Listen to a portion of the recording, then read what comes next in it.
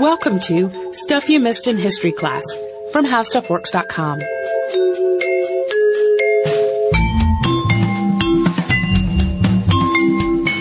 Hello and welcome to the podcast. I'm Holly Fry. And I'm Tracy V. Wilson. And we are going to visit Australia again today at the time of the late 1800s, early 1900s. It's been a common theme in the podcast lately. Yeah, it's a busy time in history because of the Industrial Revolution and a lot of things happening on the worldwide political stage.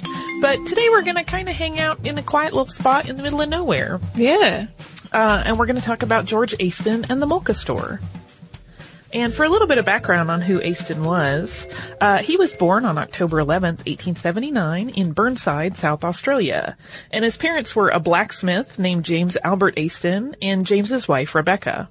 Rebecca passed away when George was still an infant, and his father remarried, but George and his stepmother were never very close. When he was 11, George left school, but he really liked to learn, and he continued to read and study outside of the formal school environment.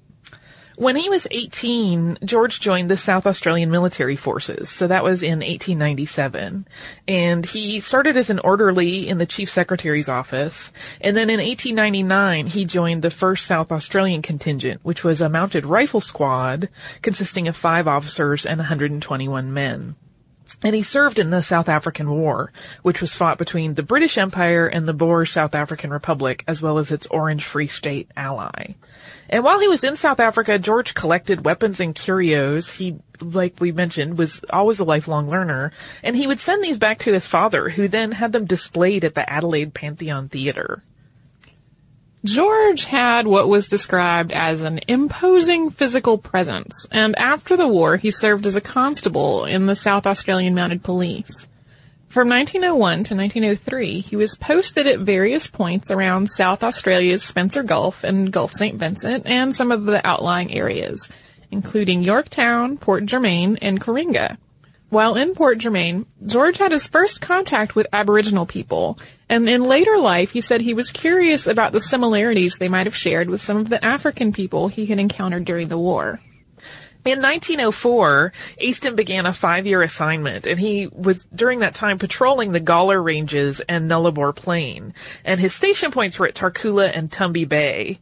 And those 2 points are about 560 kilometers apart from each other, north to south. And the area he was patrolling is roughly 850 kilometers wide. So it's a big space, and he had a lot of time while he was out on horseback and camel patrolling. And during those long periods, he slowly worked on developing an amicable relationship with the area's Aboriginal population. And he would write regular reports to his superiors in which he urged them to let the Aboriginal peoples work out their issues and solve their own problems using their own laws and ways, rather than encouraging the government to step in. And he's also said to have never carried a gun during his patrols. So he kind of made himself a very friendly, easy to approach and easy to work with figure for the Australian government in working with the Aboriginal peoples of the area. During this period, George also got married. On April 12th of 1905, he married a governess named Mabel Agnes Maud Mary White. In 1912, he started a 9-year appointment at the Birdsville Track outpost. The Birdsville Track is a 517-kilometer dirt road that runs from Maree in South Australia north to Birdsville in Queensland. Roughly in the middle is Mungarani, which is the site of the outpost. Incidentally, this is allegedly an Aboriginal word meaning big ugly face. And we would love to hear from anyone who can confirm that from Australia, because CNN says that's what it means, but, you know, that's CNN. We always like corroboration. Yes. Primary sources are awesome. The track passes over sandhills, a dried-up riverbed called Cooper Creek, which sometimes floods, and the stony desert. During the near decade that Aiston was stationed on the Birdsville Track, handling day-to-day business as a policeman, which included patrolling the area on camelback, he acted as the coroner, he had to make repairs to the police station as needed. He was also studying the Aboriginal population, and he served as their sub-protector. And as sub-protector, he photographed and documented the lives of the Aboriginal population, particularly the Wankanguru of eastern Lake Eyre, and he reported annually on their population to his superiors. He also distributed rations to people who were in need, And his station at Mungarani is said to have become a camping place for displaced Aboriginal people. He also crusaded for the fair treatment of the Aboriginal population. And there was an incident where a European had been killed and a policeman from Central Australia was leading a pretty brutal charge against the Aboriginal population. And Aiston wrote a letter to his Melbourne correspondent about it. And in it he said, I would like to be on one of these commissions into the way the blacks are being treated. There is no need for it. It is just brutal cowardice on the part of the people who do the shooting. I am prepared to go anywhere in Australia, unarmed, among the blacks, and I am sure I would be better treated by the blacks than I would be by the whites. I never had need to chastise a black fellow, even in my police days, and the blacks out to the northwest of Tarcoola were deemed the worst in Australia 20 years ago. I went out among them, and all I can remember receiving at their hands was courtesy and kindness and all the help they could give me. So throughout the years, Aiston had really become something of a scholar regarding Aboriginal culture. He had been corresponding throughout his police work with academics and experts throughout the world, and he even lectured on occasion at the University of Melbourne on the topic of ethnography. Starting during his 1904 appointment at Tarcoola and Tumby Bay, he had also begun to collect and document stone tools, and as he continued his relationships with various tribes throughout the years, he continued to collect samples. Spears, boomerangs, magical pointing bones, which were used for hexes and spell work, and art pieces, as well as fossil records from the areas. And all the while he was kind of assembling these as part of an ethnographic evidence he was working on that stone tools of the Aboriginal peoples had developed indigenously. They had not been imported in from anywhere and adopted. They were actually part of their natural development as a culture. Incidentally, there are some accounts that suggest that he was actually instrumental in the abandonment of the practice of using pointing bones. Allegedly, he let members of the tribes use the bones, which were normally used for curses, to point at him and see that nothing happened as a result. Yeah, which would be kind of interesting. Look, see, I'm fine. And in 1920, as his appointment on the Birdsville track was coming to a close, Aiston contacted an art dealer in Melbourne, and then he also talked to anthropologists and archaeologists to share his findings and samples. He eventually co-wrote a book entitled Savage Life in Central Australia with archaeologist Dr. George Horne. And because Aiston had also been practicing and honing his photography skills throughout the years, it's his images that make up the book's photo plates. He also published numerous articles throughout the years about the Aboriginal people and their tools and their culture. So he really was kind of educating the world in many ways about the people he was living with and getting to know, and probably providing a much more balanced bit of information than anybody else had done before. In 1923, he resigned from the police force rather than take an assignment that was going to move him away from the area he had started to really love. He leased some land and bought the then tiny Mulka store. It was a little store in the middle of nowhere, just 25 miles, which is about 40 kilometers south of Mungarani, on the Birdsville track. The store was 150 miles, or about 241 kilometers, from the nearest town, and it had no natural water source. Around 1900, boreholes had been sunk into the Great Artesian Basin 5,000 feet down. And the Great Artesian Basin is one of the largest underground water sources in the world, and it actually underlies about 22% of the Australian continent. When he set up the store, he leased one of these bores so that he could sell water for a penny a drink. Initially, these boreholes were meant to draw water for livestock. The Australian government was hoping to develop the Birdsville track as a cattle driving route.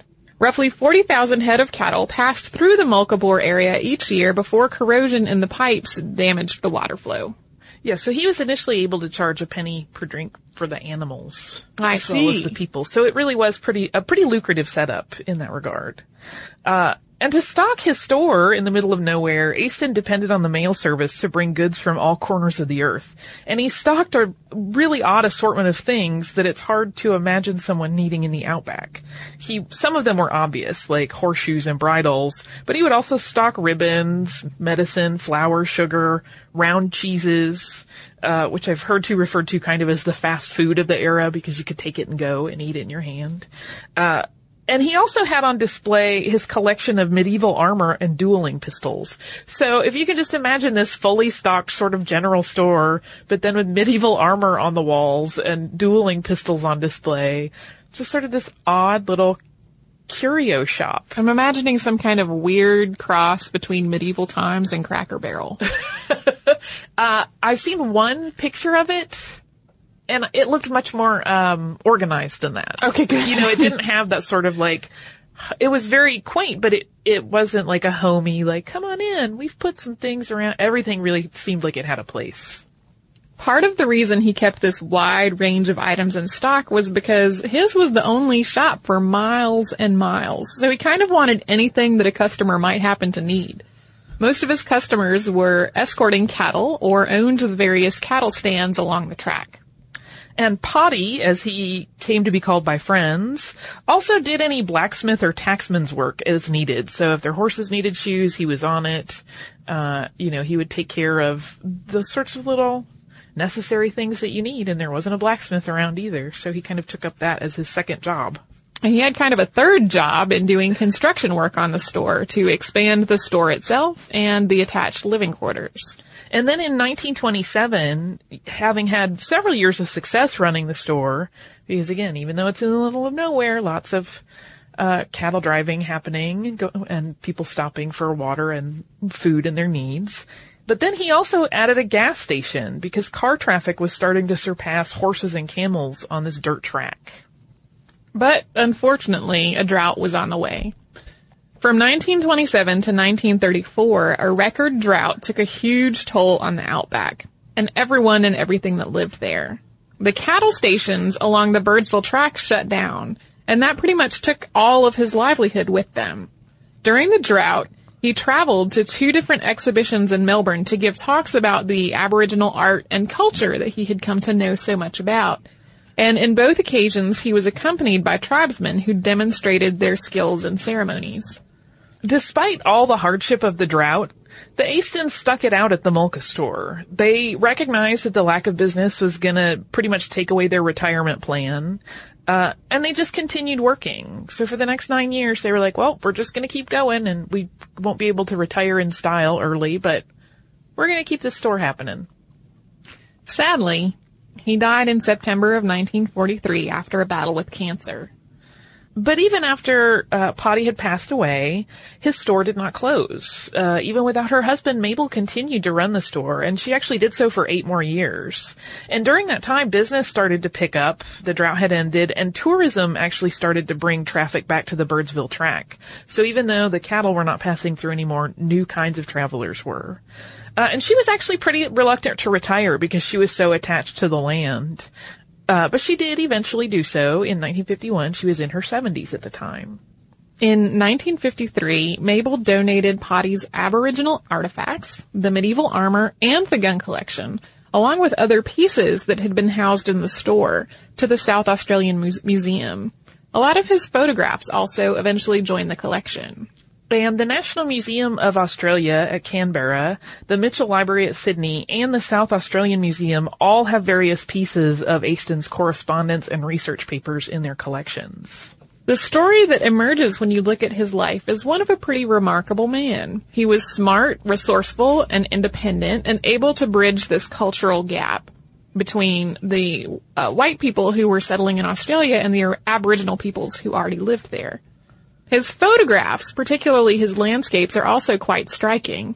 You can find some of them in the book, Images of the Interior, 7 Central Australian Photographers. And if you actually Google that title, you will pull up some images from various places. And they are just beautiful. And there's an interesting note also regarding Aiston's collection of his Aboriginal implements. He never took any of them. He always bought or bartered for them, and he would only make deals for items which Aboriginal peoples were offering. He never tried to cajole any of the tribes that he befriended into parting with anything that they weren't sort of willing to freely offer him in a trade, which is pretty cool. He was in a position, especially as a policeman, that he probably could have just taken anything of theirs that he wanted, but he never did. He always made it a fair trade. His book, Savage Life in Central Australia, is now regarded as one of the few accounts of the ceremonies and life of the Aboriginal tribes he had become so familiar and friendly with. And as the Aboriginal culture in the area collapsed, there wasn't really much else left behind in the cultural record. Yeah, there weren't books prepared by the Aboriginal people, so we didn't, they didn't really leave us a library behind as their culture kind of fell in on itself. So thankfully we have this account of someone that at least was a first-hand witness, even if not an actual participant. It's pretty neat. The Mulka store. It's so amazing to think about choosing to live this life out in the middle of nowhere and having this very unique relationship with the indigenous peoples, and you have to have such an independent spirit. It's so like what you would think of when you think of people in the outback of Australia, but he was the real deal. Yeah. So neat. I really like that all of this collection that he built was built of things that were freely given and not things that were taken. Yeah. Because that, unfortunately, the other way is the way that we how hear many museums have acquired their stuff. Right. Yeah. And that's one of those things that kind of bothers me sometimes when I'm in a museum seeing artifacts and kind of wondering how they got there. Yeah, it's a little bit tricky. It's a tricky bit of morality to work with sometimes. Yes. But not if you're looking at any of his collections, which are still on display. Do you have some listener mail too? I just might. This particular piece of mail comes from our listener, Josh, and he says, "Hi, Tracy and Holly. I was listening to your podcast on the Phoenician Abjad alphabet and noticed your reference to the purple dye that the Phoenicians traded. That reminded me of biblical references to dyes, and that Phoenician dye, known as Tyrian purple, is known in the Bible as argamon, which I hope I'm pronouncing correctly. It is cited in Exodus 28:15 as one of the dyes used in the priestly vestments. And I did look it up, and it's often associated with like more of a crimson shade of purple, which is kind of interesting. Paul Friedlander found in 1909 that this dye was extracted from the snail Murex brandaris. Interestingly, a decade later, in 1919, Rabbi Itzhak Halevi Herzog, which I'm also hoping I pronounced correctly, was also an amateur chemist and would later serve as the chief rabbi of British Mandate Palestine and the first chief rabbi of the State of Israel. He earned his doctorate in literature from the University of London for discovering the source of a related dye, techelet, from a related snail, Hexaplex trunculus, which I just love to say those two words together, is my interjection. Techelet, which is related in appearance to indigo, has an interesting history of its own, being used not only in the same priestly vestments as argamon, but also in the daily garments of the people in the blue thread of the fringes, or tzitzit. This dye was so important that it continues to be referred to twice a day by observant Jews in the recitation of the Shema. Vox Tablet, the podcast for the Jewish culture website Tablet Mag, has a dedicated episode on the history and rebirth of techelet manufacture called The Search for an Ancient Blue, which I am now going to seek out and listen to because that sounds really cool to me. So thank you, Josh, for letting us know about that. I am so kind of into textile and that whole world that to me this sounds like the most exciting podcast I could ever listen to. Do it. I love it. Dye and color and fabric. Hello. I'm all over it. I'm a big fan. If you would like to write to us, you can do so at historypodcast@discovery.com. You can connect with us on Twitter @MissedInHistory, at facebook.com/historyclassstuff, and missedinhistory.tumblr.com. We're also on Pinterest. If you want to have a fun little read about Australia, you can go to our website and type in the word boomerang, and you will get a fun article called How Boomerangs Work. You will know all about the physics of their flight. It's some awesome physics. If you would like to learn about almost anything else you can think of or that you have an interest in, you can do so at our website, which is howstuffworks.com. For more on this and thousands of other topics, visit howstuffworks.com.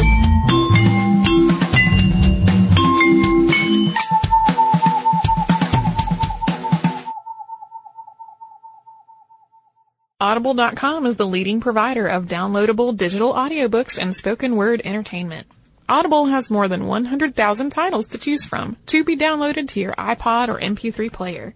Go to audiblepodcast.com/history to get a free audiobook download of your choice when you sign up today.